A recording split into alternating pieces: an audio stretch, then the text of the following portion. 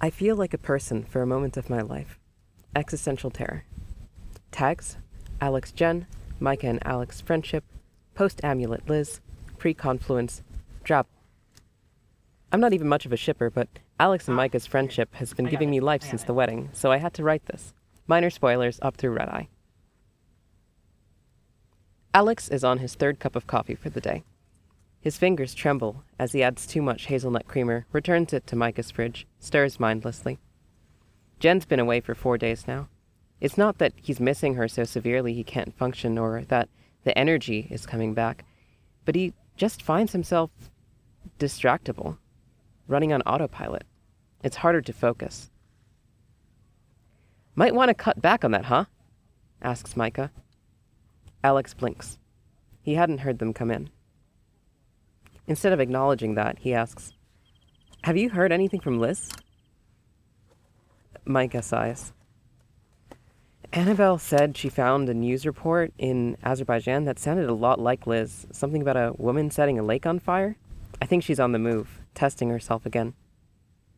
Alex grits his teeth. So Jen isn't even close? Jen's not just looking for the amulet, Micah reminds him. The library in Wade's notes is in Chechnya, and she finds the map. Listen, have you been sleeping? Alex blinks at the sudden topic shift. His hands feel far away, still trembling, even wrapped around the cup, and he remembers the bags under his eyes in the mirror this morning, and the look Annabelle had given him during her morning delivery. How could you guess? Micah sighs. Is this about Jen? It's always been about Jen. Suddenly, he needs to sit down. Micah barely flinches as Alex stumbles past them towards the table and pulls out the seat. Coffee spills out of the cup. Suddenly, touch. Friendly, warm. Micah's hands rubbing along his back, then digging into the muscles of his shoulder. Deep pressure, the way they've always been good at. Alex closes his eyes and feels his back relax. Jen will be fine. You know her. Even the singularity could barely touch her. Their voice is a soft rumble. And we have our own work to do before the confluence. Alex sighs, wishing he could stay here, ignore the emerald folder Annabelle had left out on his desk with a worried admonishment to be careful.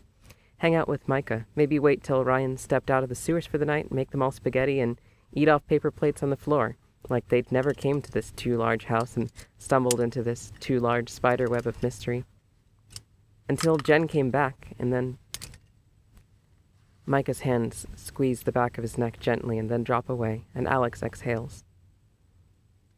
He summons up a rusty smile to show Micah, who returns with one of their own, sweet and sharp and real.